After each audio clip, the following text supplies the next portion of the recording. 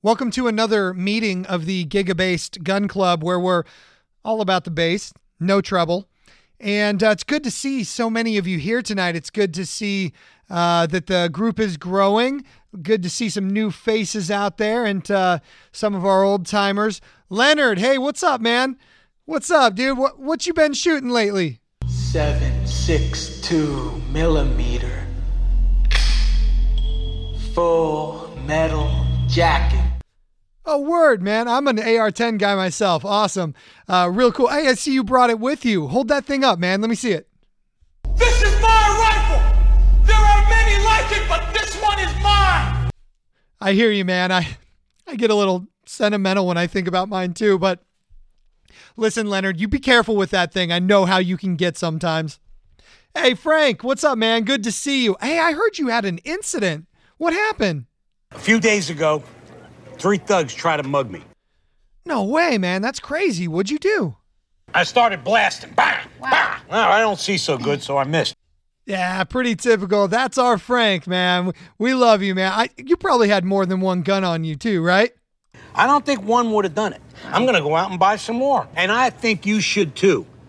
Yeah, I just might do that. I'm always thinking about personal protection. So, I just might go out. If you want to protect yourself, get a double-barrel shotgun. Oh, hey, what's up, Joe? I didn't expect to see you here tonight. Usually it's just Hunter, but glad to see you here. I don't know if I really want another shotgun. Buy a shotgun. Buy a shotgun. Fine. I'll buy a shotgun. Twist my arm, Anyway, hey, you got any tips for home defense when I buy it? Put that double-barrel shotgun and fire 2 blasts. Oh, nice. That's pretty based, Joe. Love the warning shot. Should I maybe yell something to them as well? We will hunt you down and make you pay. Oh, yeah. I love that, Joe. That is Gigabase, man. You always have the best home defense advice for us. Tell us, man, what do you think about the Second Amendment and what's it really for? I think you need to have weapons to take on the government. You need F-15s and maybe some nuclear weapons. All right, Joe, that's too based. I think you need to sit down.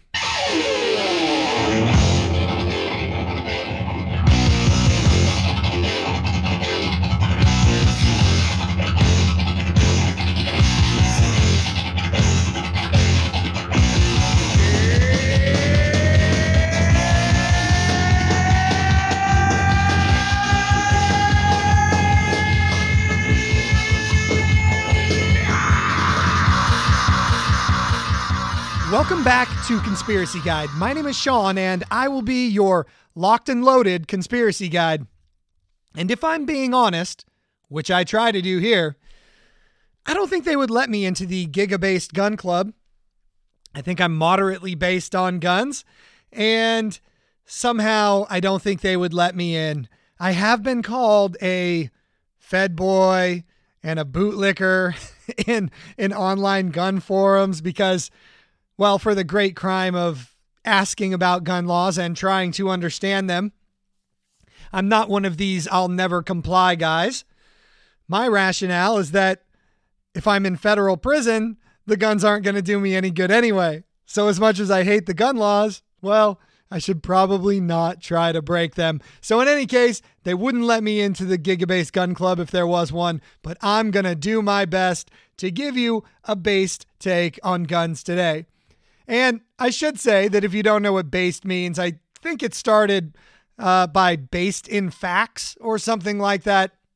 But in any case, today it just refers to the kind of anti-establishment take, or basically the opposite of what CNN says. So just imagine Brian Stelter, formerly of CNN, I should say. Just imagine that eunuch, formerly of CNN, and you have the exact opposite of based. He's the most unbased individual of all time. So I hope that gives you some context for what based means. I have to say, before we get into the guns, I am once again very, very humbled by the podcast performance. The listens and downloads are amazing. And the last episode broke all my records again. It's really growing. I Really appreciate it. So please continue to share the podcast, rate the podcast, and even review it. Or hell, just keep listening. It's all good to me. Really appreciate it. Also, the next episode is going to come out after I get back from Anarchapulco. So I don't know what the next episode is going to be yet. I haven't planned that one, but hopefully it's something I'll work on while I'm in Mexico. So should be pretty interesting. And hopefully I come back with some good stories from that. And if you're going to Anarchapulco, hit me up. Let me know. Love to connect with you while we're there. And again, on another side note, I have to say, have you seen the Project Veritas video with that Pfizer executive? It's amazing. So this Pfizer executive gets caught by Project Veritas, basically confirming my last episode about medicine. And he's just really admitting that what they're doing is a giant fraud and that COVID was just a huge scam and a cash cow. He uses the word cash cow. He says that's what COVID was for them, is a cash cow. It's almost like this dude was, his name's Jordan Walker, I think. It's almost like this guy is a Conspiracy Guide listener, and he was just doing us a solid. He was out there like, yeah, I'm going to go ahead and confirm that everything that Conspiracy Guide said was totally true. Now, I didn't know that our racist, gay, drug company executives were in our demographic, but hey, we are happy to have you, so keep on listening. We'll all get based together.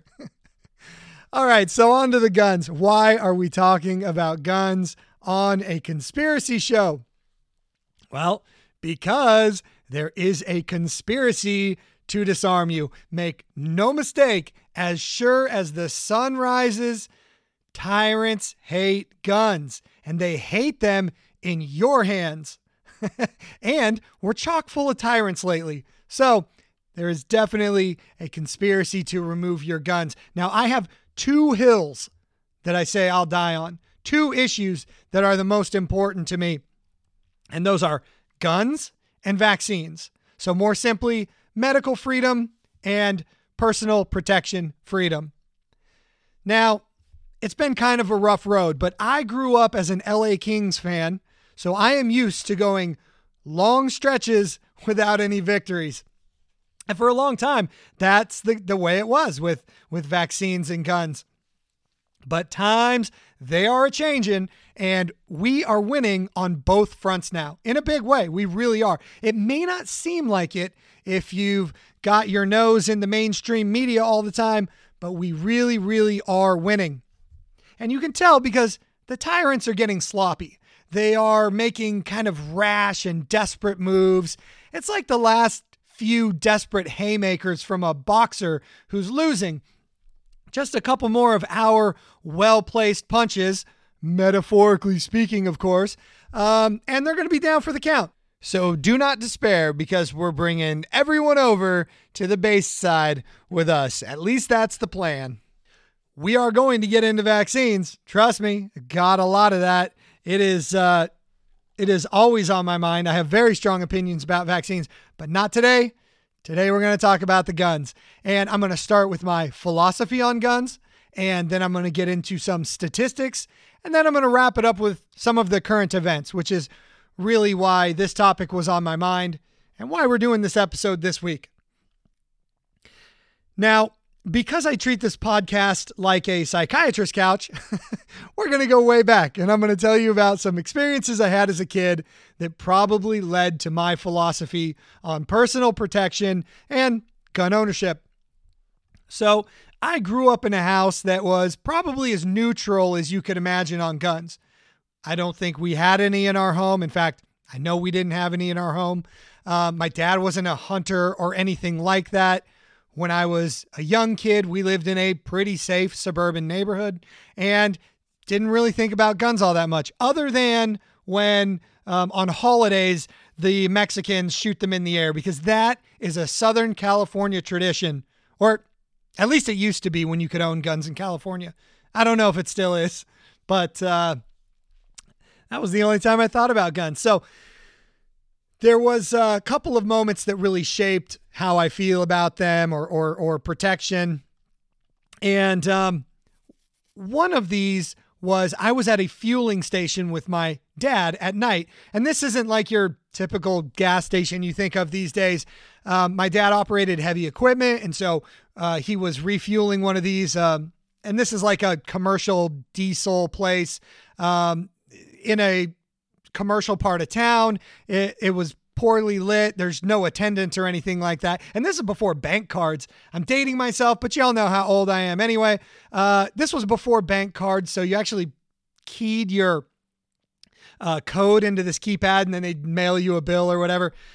It was way back. So anyway, I was a little kid at this dark gas station with my dad, and this belligerent, like drunk or on drugs dude, bam, he comes out of nowhere. And all of a sudden he's like up in our grill yelling at us. And he's like trying to hit my dad and trying to grab him. My dad's kind of like juking him out and stuff.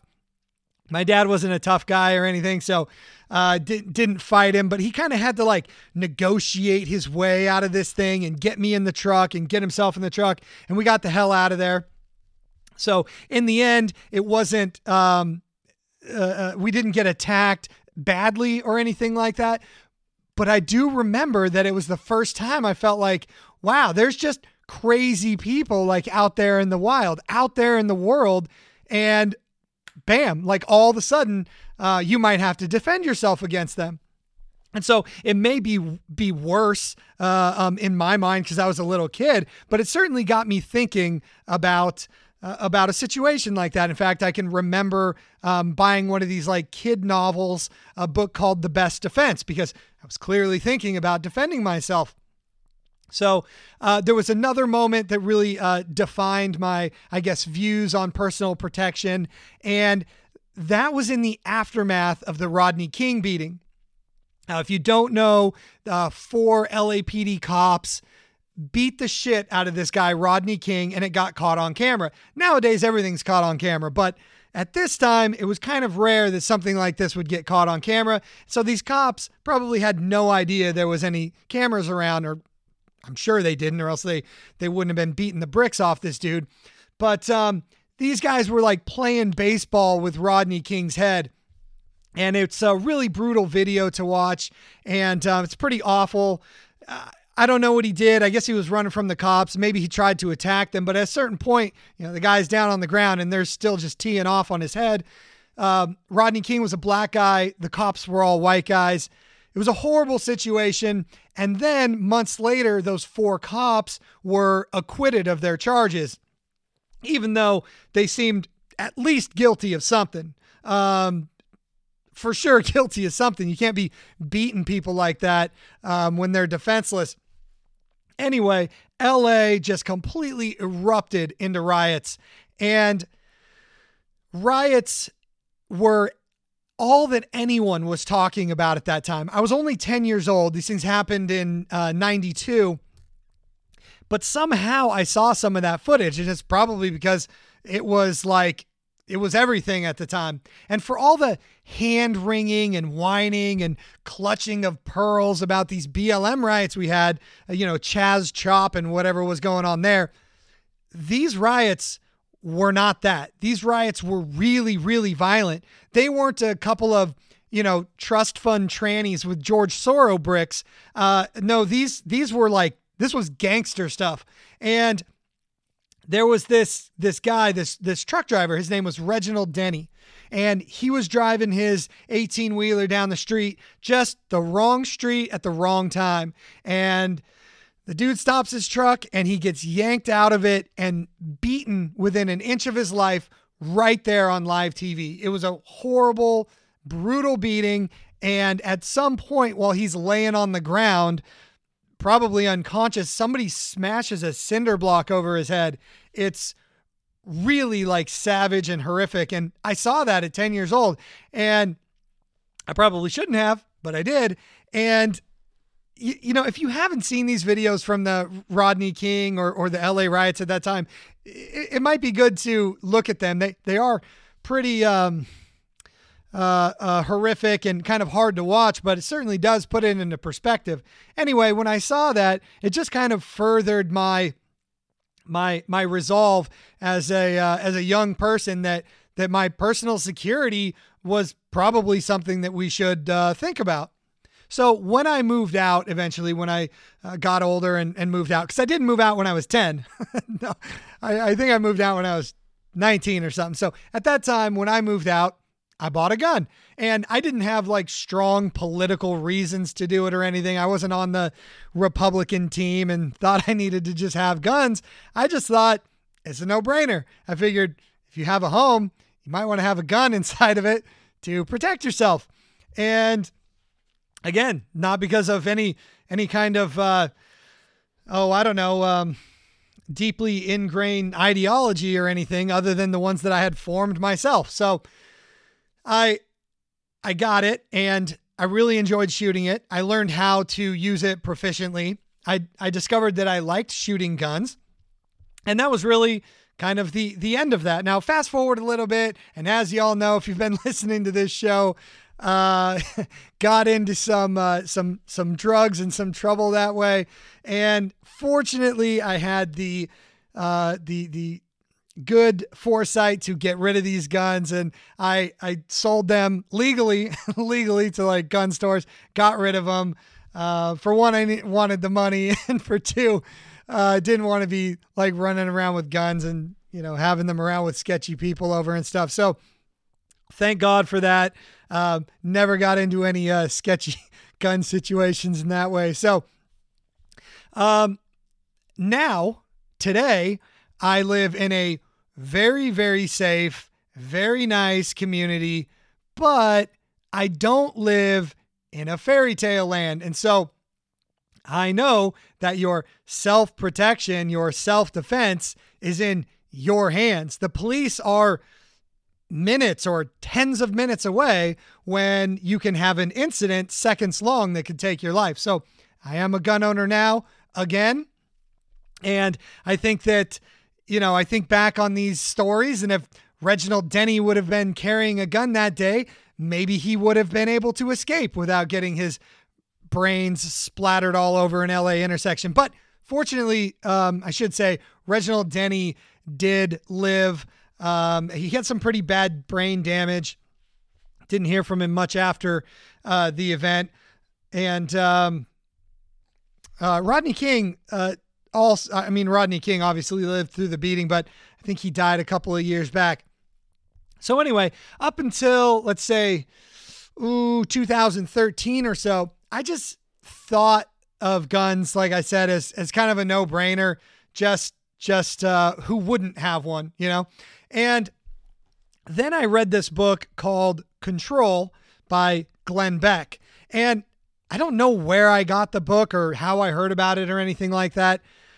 In 2013, I wasn't super into this kind of stuff, but I got it and I read it, and it made me realize that there is a deliberate effort to disarm the American people. And I began to realize just how manipulated the statistics on guns are.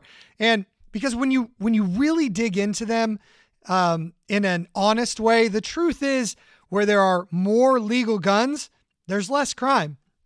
But you're not going to hear that on, CNN or MSNBC. Hell, you're not going to hear it on Fox.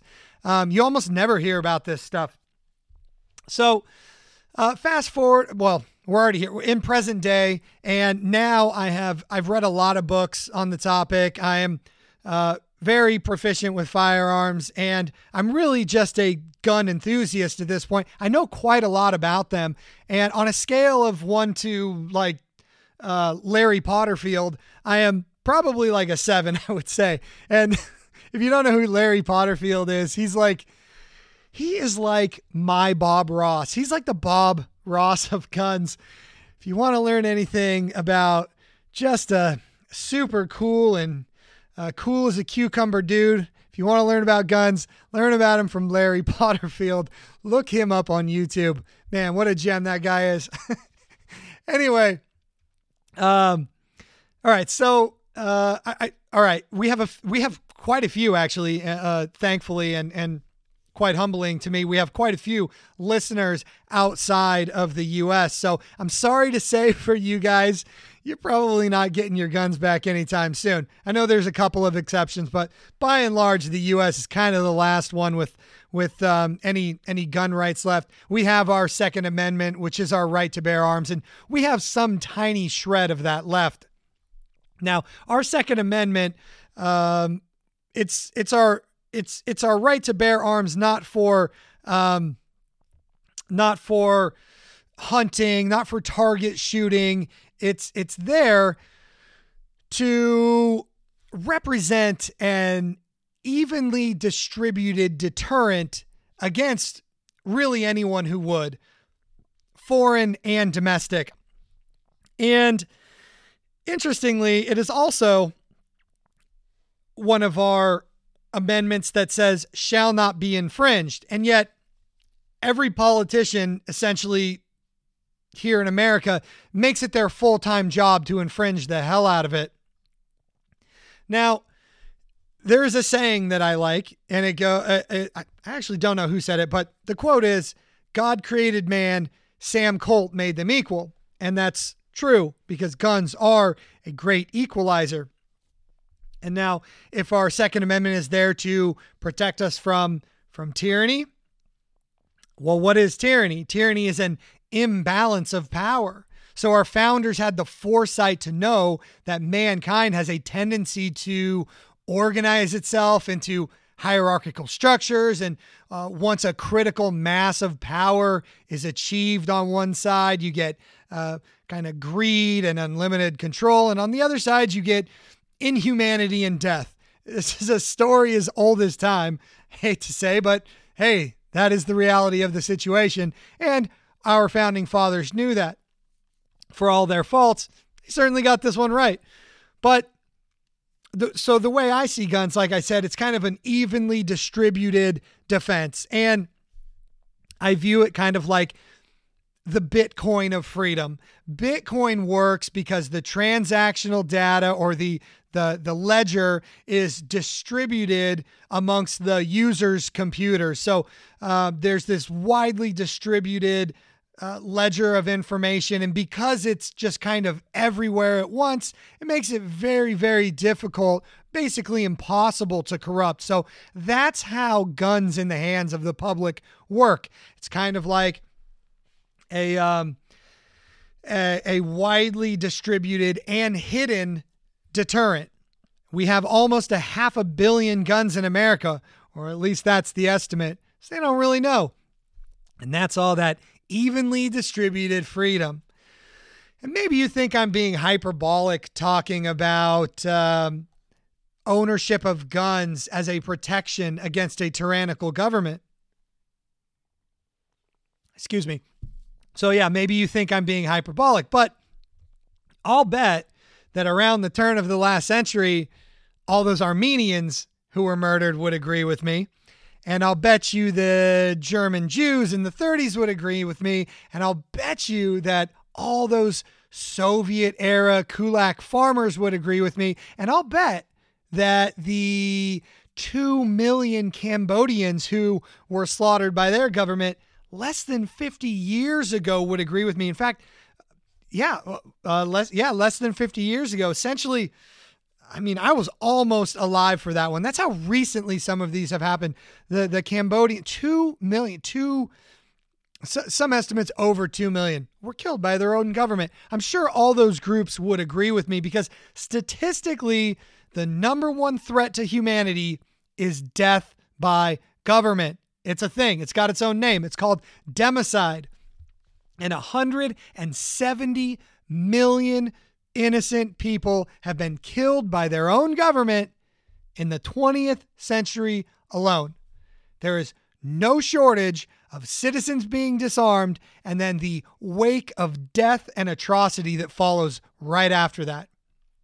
So, who knows though, right? I mean, maybe all those guns are pointless. Maybe it isn't, as I'm saying. Maybe, like Joe Biden says, you need an F-15 if you're going to fight against the government.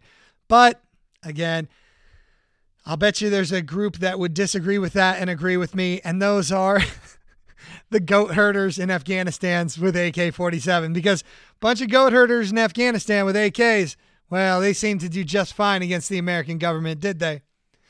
But I do understand, sounds a little crazy to talk about a hot war between a tyrannical government and the populace. Does seem a little insane to talk about, and it's hard to imagine at this point because we all live relatively comfortable lives. And, well, most of us. I don't know where you're listening from, but definitely those of us in America, aside from a few small places here. But it's difficult to imagine it getting to that point, and I pray to God that it never does. But as Dennis from It's Always Sunny in Philadelphia would say, it's the implication. That's right. It's the implication, the deterrent, the distributed deterrent. That's what guns in the hands of the citizenry does. But the effectiveness of guns, it's not, I mean, I'm not saying anything that isn't obvious that the governments aren't aware of, and they're gaslighting us to say otherwise because, of course, just think about, of course, a bunch of hillbillies that are armed to the teeth represent an issue, represent a threat to an oppressive government. That's just obvious, no matter how you look at it. So this is why the ruling regime hates guns. They'll do anything to get them out of our hands. And at the very least, they'll make sure that you're on a list, so they know where to send the jackboots eventually. And that's what a lot of this is. We're going to talk about some of the laws. But what it definitely isn't is it's not about your safety. It's definitely not about your safety, because the people who want you to give up your guns for safety because they're so concerned about your safety. Well, these are also the people that were perfectly fine with getting you fired from your job if you wouldn't let them shoot you up with some experimental poison. You know, fire you from your job the way you feed your family. So don't give me any of this safety stuff. I don't believe you. I don't think it's about my safety. So what's the real reason? Why does it happen? What is with the relentless march to take away our guns? Well, it's control. It's obviously control. It's obviously power. Like I said, a bunch of people with guns, represents a threat to government that would become oppressive and tyrannical. Now, the great Michael Malice, I love Michael Malice. He says it perfectly. He says, they want you dead, but they'll settle for your submission. Isn't that great? Bit hyperbolic, but also true. So I love that. They want you dead, but they'll settle for your submission. So let's talk about some of these evil gun statistics that you're always hearing about. Let's dig into them a little bit. I'm already writing an episode on statistics generally, and I think that's important to understand the way that statistics are used these days, because the modern form of statistics is not really a way to communicate data. And most statistics are just cleverly messaged numbers that are sort of filtered through the Project Mockingbird prostitutes. So it's like propagatistics. That's what they are. They're propaganda statistics. You know, Monica Perez, if you know who Monica Perez is, she's always making up her own words. And I may have just done it there. Propagatistics. That's what they are. And I love Monica Perez. I'm a huge fan of hers. I really am inspired by the way she does her podcast and the way she delivers information. So shout out to Monica Perez. Look her up, and she's great. Give her a listen. And like I said, her delivery on this stuff is second to none. She's got 2 podcasts. One of them is called Deep Dives with Monica Perez, and the other one is the the propaganda report. Anyway, good stuff. Let's get back to the statistics on guns. The news would have you believe that there are just people everywhere shooting at each other. That's if you listen to the news, there's just people everywhere shooting at each other. The CDC says we have an epidemic of gun violence. Do we? No, not really. Just like the last episode, with the fact that the U.S. has this specific situation where we're able to advertise drugs directly to the public. Well, in this episode, we have another unique situation to talk about here in America. And you will notice this situation, this tactic, every time you hear the news mention gun deaths. That's right. They always say gun deaths. Not gun homicide, not gun murder. They always say gun deaths because here in the U.S., we include suicide in our gun death numbers, which I guess isn't exactly a lie, but it's more a matter of semantics, which most don't even realize. So it's pretty dishonest if you ask me. So when you hear these gun death numbers of 30-some thousand, that is 60% suicides by gun. And so suicide is tragic. My heart goes out to those of you who have experienced it with your friends and loved ones. It's awful, but it's not a gun issue. And if somebody is going to do that, they're going to find a way to do it. Hell, hey, you can just go to Canada. The government will help you do it. I shouldn't laugh. It's pretty tragic. But yes, the government of Canada will help you kill yourself. You don't even need a gun. And since they took them all in Canada, or at least they're trying to, I guess they're trying to close that loophole. Trying to make sure even though you don't have a gun, you can still kill yourself. Oh, it's pretty dark. Anyway, 60% of gun deaths are suicide, as they're reported here in America. So I'm going to use a round figure as I report these to you. Most of the gun death figures here in America yearly is in the 30,000 range. It goes, kind of up and down from there, but most of the time it's within 30. It's about 30,000. So I'm going to use 30,000 as I go through this so I can kind of do the math as we go. So 60% of 30,000 is 18,000. And so when we remove those, we're left with 12,000 non-suicide gun deaths. All right, you with me there? Now, there's a difference between homicide and murder. Homicide is just a person killing a person for any reason, justifiable or not. Murder is an unjustifiable killing. So many times it's hard to separate these. The data makes it very difficult because for instance, as if there's a justified killing, generally gets entered into the tracking system as any other killing would. And then once it is adjudicated later on, it never gets updated in the system and blah, blah, blah. But the best we can tell, according to CDC and FBI stats, is that the justifiable homicides make up about 25% of this figure. So now we're down to 9,000 murders. And these murders aren't just kind of evenly distributed throughout the gun-owning population or anything like that. Despite what they would tell you, that's not the case. So 80% of these 9,000 murders that we have now are gang-related. So gang-related murders, that's a whopping figure right there, 80%. So now we're down to 1,800. So from 30,000 that you'll hear on the news down to 1,800 non-gang related murders each year with a gun. And so I'm not saying that gang related murder isn't tragic or that we shouldn't be focusing on it and trying to fix it. But the thing about gang members is they don't really care about gun laws.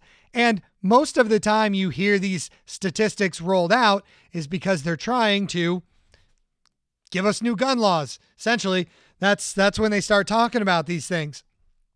So these these high statistics that they use, whenever they roll out this 30,000 figure, they're trying to show why, I guess they're trying to make the argument that legal gun owners shouldn't be able to have guns or whatever. And so, it's all bullshit now.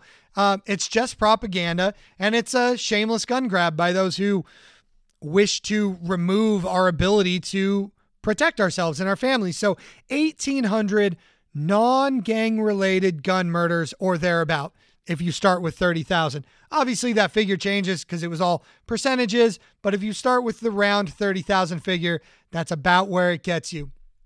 And that's a pretty low number. It's actually not that bad. You're way, all right, so you're way more likely to get murdered in a hospital with fake COVID protocols or being put on remdesivir, that's for sure. Hell, if you remember the last episode, there are 106,000 deaths per year from correctly prescribed medicine. So you're 58 times more likely to be killed by your doctor with his prescription pad than you are to be killed with a gun, assuming that you're not a gang member. So don't be a gang member, and don't be a big pharma slave. Don't do either of those things. We should also point out that murder is not a nationwide problem. Excuse me. Murder is not a nationwide problem. Most of the U.S. is really, really safe with almost no murder. Half of all the murders in this whole country, half of them happen in 2% of counties. So out of 3,140 counties in the U.S., just 60 of those counties make up half of the murders. That's 2%. So at this point, I think we can see that gun murder is a highly concentrated issue, and it's mostly because of gang violence in these very concentrated areas. And unfortunately, there are a bunch of other gun statistics that really come down to gang-related issues. And the reason we don't hear much about this is because they're obviously trying to astroturf an anti-gun movement. So you'll often hear this, like some stat will say like X number of kids are killed each year with a gun. I hate talking about this stuff. It's pretty depressing, but you always see the stuff rolled out after one of these tragic events. They'll say, X number of kids every year are killed by guns. And the sad reality is there are probably as many as they're saying, couple hundred or so kids killed every year with guns. But most of that statistic, unfortunately, is 15, 16, 17-year-old kids who are in gangs. And it's really sad to imagine that kids that young get caught up in gang violence and gang culture, but that is where most of those statistics come from. And so what you'll see a lot of times is some B-roll from like one of these horrific mass school shootings or something like that. And then they'll give you that statistic or another one. They'll say there are X number, 200 or 700 or whatever. They got all kinds of different numbers. I couldn't find anything consistent on this one, but they'll say there were so many mass shootings this year. Like I said, it's somewhere in the 200 to 700 range from what I could find. But that statistic comes from the FBI definition for a mass shooting. Now, that definition is 4 people murdered with a gun during a single incident. And that statistic can also include the shooter or shooters in that death figure. So most of these mass shootings that get cited, these are gang warfare and drive-by shootings. And they include those in the statistic to make you think that there are, people just going crazy on, school shootings and these other mass public shootings. But that isn't really the case. And it's the way the data is organized. And again, I'm doing an episode on statistics working on that. So we're gonna dig into how these propatistics, as I named them. So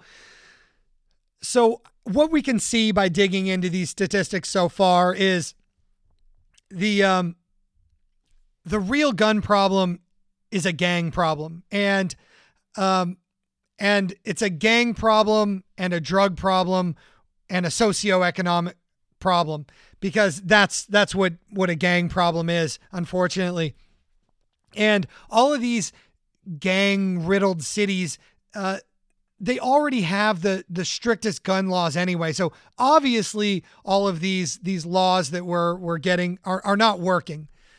Now, when it does come to the relatively rare instances of these tragic and awful school shootings or these mass public shootings, it doesn't take 30 seconds for the TV dummies to start talking about, oh, what gun was it? And ooh, was it an AR-15? I mean, they're so excited, they nearly piss themselves trying to figure out what kind of gun the shooter used. Ooh, is it one of the ones we hate? We can't wait to demonize it. I mean, they're just salivating. It's rather disgusting. It's usually, it's like a matter of hours before, one of these public serpents is out, doing some press conference after one of these tragedies, talking about how everyone needs to give up their guns. But it's not all about the guns. And what they never seem to mention is that basically in every one of these cases, the suspect is known to the FBI. Somehow the Fed boys in every one of these cases knew the shooter, but oddly enough, they never managed to stop it. They always know about him, but they never managed to stop it. So maybe they just had their hands full over there at the Bubba Smollett NASCAR garage. I don't know what it is, but for some reason, they always know about him, never did anything about it. And I think it's because it's a very difficult problem to do anything about, because there's another factor. All of these shooters seem to be on drugs, and they all seem to be on big pharma drugs. They all seem to be on SSRI drugs. Now, it's hard to find exact statistics on this. One, because people don't seem to be willing to study it. And two, because of HIPAA laws. Generally, it's kind of hard to find this stuff out. But one thing you're never going to hear is you're never going to hear the news talk about it. And that's because pharma advertising makes up about 70% of their advertising revenue. So you're not going to hear any of the news talk about how all of these shooters just seem to be on these drugs. You're never going to hear the talking dildos on the news who go on and on about guns mention that all these shooters seem to be on a drug with a side effect warning that includes suicidal ideation. And this behavior of murder-suicides was predicted way back when these drugs started to hit the market. Now, there's a really interesting book that I like called Prozac, Panacea or Pandora. It's from the early 90s. And in this book, it actually predicts a bunch of this behavior. And yet nobody seems to be talking about this. And that's just because of the control that the pharma companies have over our media. And here we are, just whistling past the graves, nothing to see here. And because it's obvious, right? It wasn't the gun that made these people suicidal psychopaths. Guns are a piece of equipment. It's a tool, albeit a dangerous tool, but it's just that. It's an inanimate object, a chunk of metal and polymer. But big pharma depression drugs, on the other hand, are psychoactive chemicals that influence your thoughts and emotions, some of which can include suicide thoughts, suicidal ideations, and that's a warning from the company that makes it. Since 2004, the FDA has had a black box warning on all SSRIs because they cause suicidal thoughts. So, let's think. Which one seems more likely reason a person would go on a suicidal killing spree? It's fully insane, right? I feel like I'm the one taking crazy pills having to explain this. And yet, you'll nary hear a word about it on the news, the ones who push all this other gun control stuff. So it would seem that we have a drug gang problem. The drug gangs of the street dealers doing the drive-by shootings, and the drug gangs with the corporate jets and their DC lobbyists. One thing is for sure, we don't have a problem with legal, responsible gun ownership. It's just not a thing. Legal gun owners aren't out there killing people in droves, and especially concealed carry permit holders. In fact, concealed carry permit holders are just about the safest and most law-abiding group you can ask for. Fun fact, they're convicted of gun violations at a lower rate than police officers are.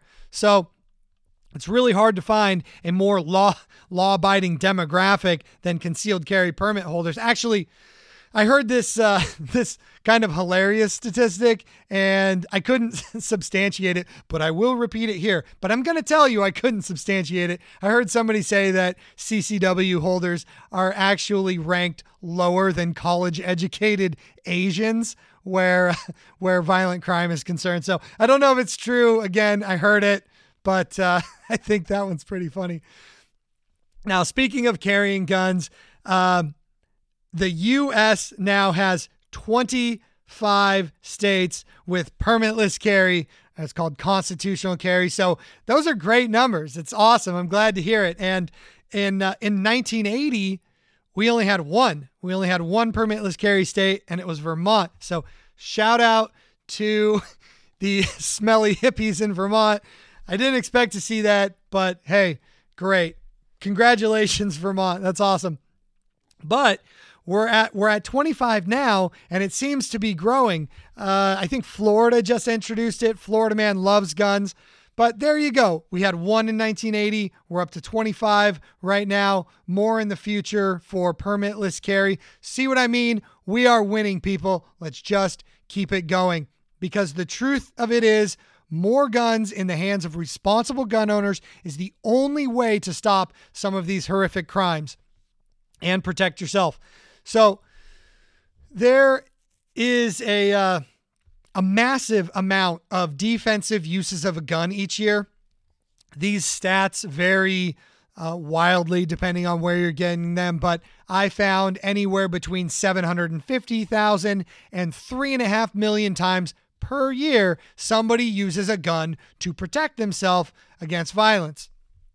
And the one that I usually hear the most is in the 2 million range, but again, because I'm trying to be honest here, I found 750,000 to 3.5 million when I was researching this, and 2 million is what you see the most. So it doesn't really matter though, because even 750,000 prevented attacks because of a gun. That seems pretty good to me. And these things are difficult to track because a lot of times the only thing that needs to happen for a violent or potentially violent situation to be de-escalated is somebody showing a gun or somebody letting somebody else know that they have a gun or brandishing a gun. So it's particularly hard to track those kind of incidents. But in any case, that's a heck of a lot of people who are able to prevent a violent attack.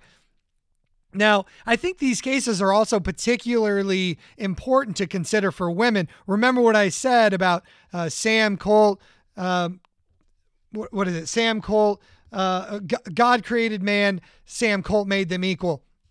I think it's particularly important to consider this where women and violent attacks are concerned. So no matter how many Hollywood movies you've seen that show some 100-pound girl in a bar fight with 10 guys and she kicks all their asses, well, that isn't reality. The reality of the situation is that even some fat lop of a dude can pretty easily overpower most women. And it really just comes down to physics, muscle mass, and, just being able to overpower by weight alone.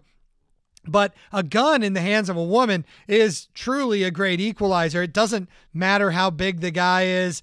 If she has a gun and she knows how to use it, she's certainly able to defend herself against some kind of an attack like that. So I think it's really important to look at those cases where there is a big imbalance of power and where having a gun makes all the difference. And there's quite a few of those every year.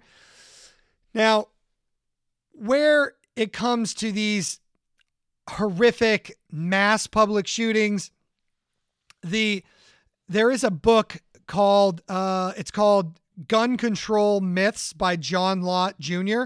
And he gives 26 detailed accounts of where permit holders or just people who happen to have a gun likely stopped a mass public shooting. And there's 26 of them in the span of 4 years in this book. And he has an entire criteria for why he chose these events and why they would likely have been a mass public shooting. But there's 26 instances in just 4 years where a concealed carry permit holder or a Good Samaritan with a gun was able to prevent one of these tragedies. So again, it's the good guys with the guns who prevent these things from happening. And it's kind of the only way to do it. When there are this many guns in a country, you can't take them all away. They're here. So the only way to prevent these tragedies is by good people having them and using them defensively. So gun-free zones. Let's talk about these gun-free zones. It's about the dumbest thing I could ever think of. Because speaking of good guys with guns, why in the world would we advertise on our schools that there aren't any good guys with guns in there to take action against a would-be shooter? I can't fathom how stupid this is. Even if there isn't anyone in there with a gun, why would we say that? Should we post signs on flights that don't have air marshals and just say, hey, you know what? There's no air marshal on this one. So you would-be terrorists, this is a great target right here. Don't worry. You're cool on this one. No one's got a gun here. And if you don't believe me, I would just encourage you to put a sign on your house that says, this house is a gun-free house. I dare you, really. If you think that I'm not being sincere about this, put that sign on your house. Put a sign that says, this is a gun-free house.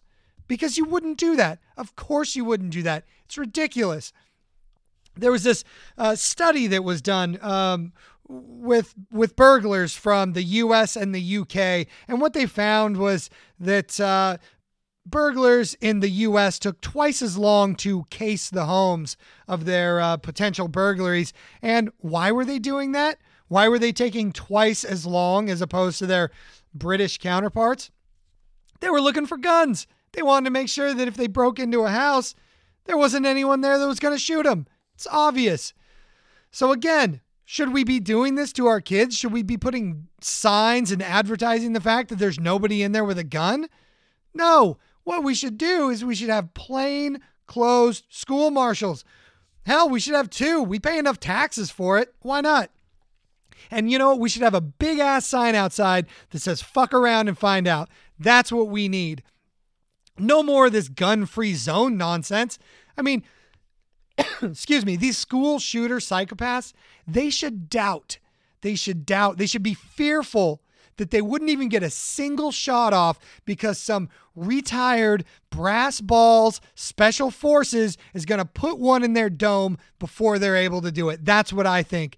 You've got to nip these things in the bud. That's what I think we should be doing. We aren't getting rid of the guns. Like I said, there's $500 million here and a wide open southern border, and there's a bunch down there too. So we can do better for our kids. We can do better to protect our kids in these relatively rare situations. And again, if you disagree with me, put that sign on your house. Until then, pipe down. Let the adults talk. And I can't do this topic justice in the short amount of time that I have, but the main takeaway here should be the statistics about guns are essentially lies that are meant to disarm you. And I would encourage you to look into themselves and to think about them in a way that's not emotional, because guns should be a fundamental human right for our self-protection. So as long as there's at least one more gun out there in the world other than the one you have, shouldn't it be your right to equal protection? Shouldn't you have the same right to protect yourself as somebody else does to hurt you? So really, it sounds like a basic human right to me. And also, as we laid out toward the beginning, guns are a necessary way to protect against a tyrannical government. If you don't believe me, again, there's 170 million people who were killed by their government, and they would agree with me. And that was just in the last century alone. Now, real quick, I would also be remiss for not mentioning the big news in guns right now. So let's do that real quick. I know this is going a little bit long, but essentially what just happened, if you've been paying attention at all, is the ATF, the Bureau of Alcohol and Tobacco and Firearms, very serious. They had a ruling. They announced a couple of weeks ago that they are going to be banning what's called a stabilizing arm brace. Or not actually banning them, but rather they're changing the classification of these things. The problem with this ruling is the same problem that plagues us constantly with a bunch of unelected agencies creating law out of executive fiat. And what they said recently is that they plan to essentially make felons out of a bunch of law-abiding citizens who bought these arm braces for a gun that the ATF had already confirmed was legal. They had done it several times. So some history real quick. There's a thing called the NFA, the National Firearms Act, and it became federal law in 1934. During that time, we had a depression, we had gangsters, we had FDR, and yet I repeat myself. Anyway, they took it upon themselves to ban a bunch of firearm stuff, and they didn't do it in the fair way. They did it the Obamacare way. So they said, well, you can have these things like the short barrel shotguns and the short barrel rifles, whatever, but you have to pay a tax. And that tax was and is $200. So at the time, that tax was that $200 was like $5,000. And so they just made it prohibitively expensive. And so, it's a tax. It's not, it's not taking your Second Amendment away because it's a tax. So they set a precedent back then for Second Amendment infringement, scumbaggery. And since then, it's just been stupid law after stupid law until we find ourselves here in the present day with the most labyrinthian and infringiest set of laws you could possibly imagine. So we have a federal gun laws and state gun laws, and seldom do they ever make sense together. It's pretty ridiculous, but the recent ruling by the ATF is it's just more of the same. And there's probably 5 million people who bought a firearm with a pistol brace on it or bought one of these braces. And I guess they're just going to become a felon. But, of course, the generous ATF has decreed from on high that there are some things you can do. There are some actions you can take in order to not just be declared a felon by executive fiat. Well, you can destroy the firearm. Okay. You can give it to the ATF. Nope. You can put a 16-inch barrel on your gun.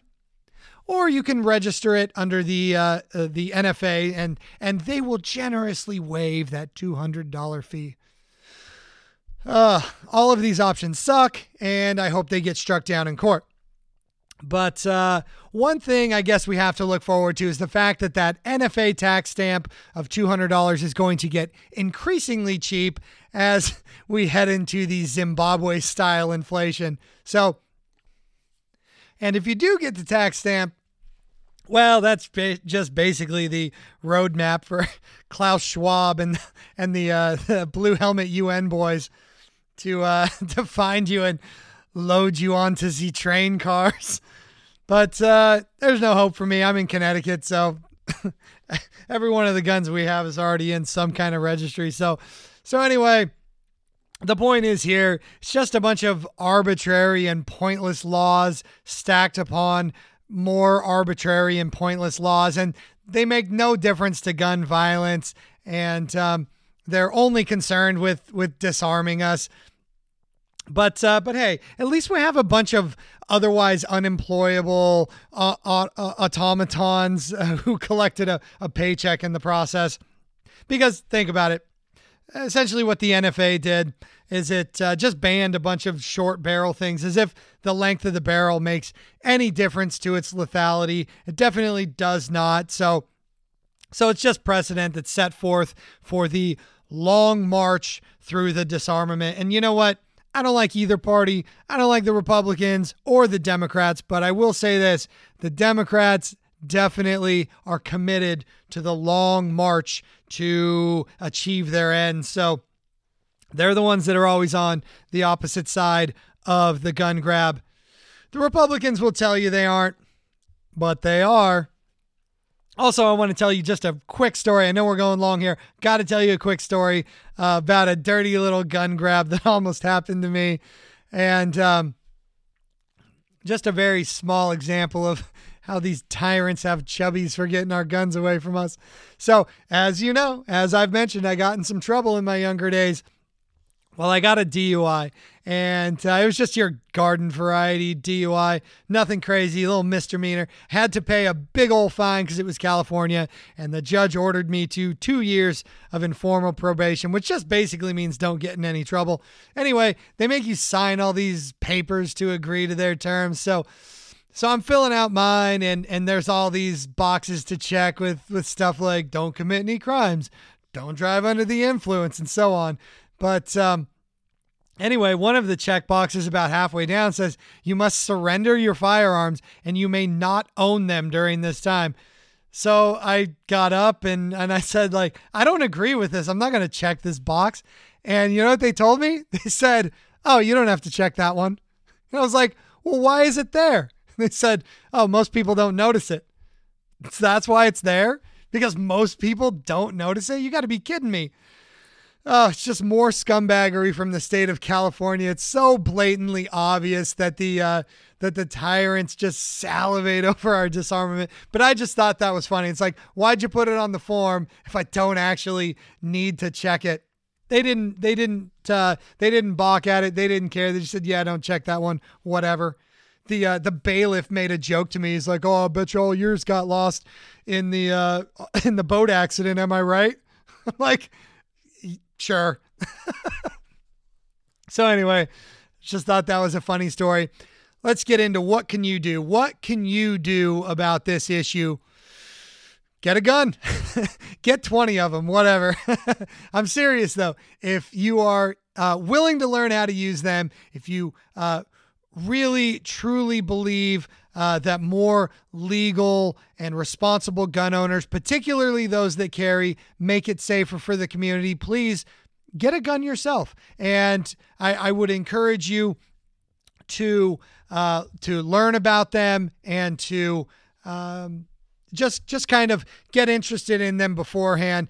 Wouldn't necessarily recommend you just run out and buy one, but I'll post some resources that you can look at to hopefully pique your interest a little more if you are. Whenever I see people open carry, it makes me feel safe. I am a person that believes that the other person who is making a statement that anyone who wishes to do harm to the community better think twice before doing it, because criminals, they don't open carry. Most of them aren't even allowed to have guns. So I like it when people have guns. I like it when people carry guns. If you're not interested in carrying a gun, you might want to think about one for home defense. But again, learn how to use it. You wouldn't be alone. There's about 50% of American households that do have guns. So again, those are good numbers. And just don't be a sitting duck. Like I said, don't be a sitting duck in your own home. I have them in my home. I don't have a carry permit yet because Connecticut makes it just so damn difficult to do that. But, unfortunately, we live just miles away from a horrific home invasion tragedy that happened. And so as I said, I live in a really nice place, but there was this incident that happened in Connecticut, and do I dare even link to it? It's a horrific murder that happened just for no reason. Just some like drifters who had left a halfway house or something decided to just home invade these people. And I can only assume that they weren't armed, or else it may not have gone down that way.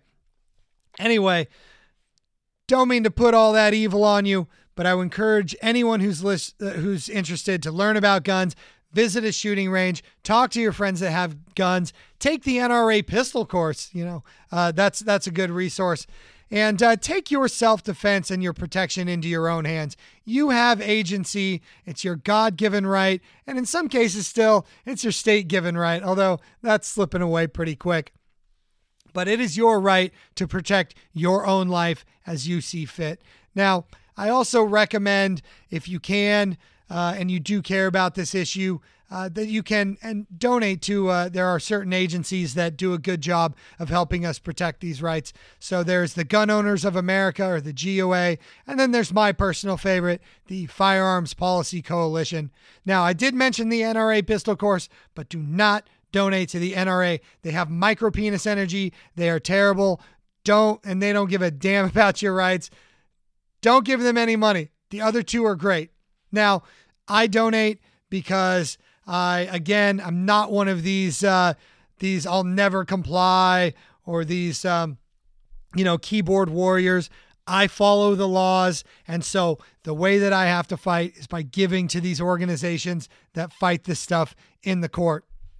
Hey, if you're one of those I'll never comply guys, good for you. You do you, boo-boo.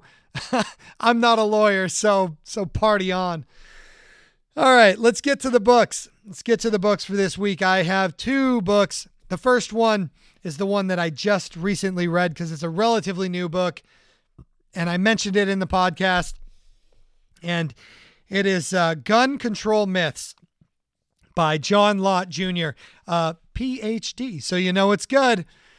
This guy is like straight out of academia. He's actually an economist, and he got fired for doing this kind of research because obviously his statistics and his conclusions came to very similar ones of others who have looked into them honestly, and that is that more guns, less crime. And that's actually the name of his first book. This guy is the greatest of all time, in my opinion, on gun statistics. This book in particular goes real hard into the data, and I really encourage it if you're interested in these topics. The other book is the one I mentioned in the podcast. It was the one that I read back in, 2013 or whenever it came out. It's the Glenn Beck book called Control. This book is very similar because the truth is all these statistics kind of pan out the same when you're being honest about them. But this book is written in a more narrative style, and if you're interested in this stuff and you want maybe a little bit easier book to read on the topic that's not so chock full of graphs and stats and citations, you might enjoy this one. Now, the last thing is I found this interesting 1-hour documentary about the history of gun confiscation. It's pretty depressing and it's pretty scary, but I found it very informative, and I would say it's worth a watch because in case you think I was being hyperbolic about the threats of governments to their citizenry, please check out that video. It's not exactly what I would call, casual watching, but again, very informative, and I'll post a link to it. So anyway, after all that really difficult and heavy topic, I think I'll leave you with some smooth jazz number to calm you down after all that. And until next time, praise the Lord and pass the ammunition.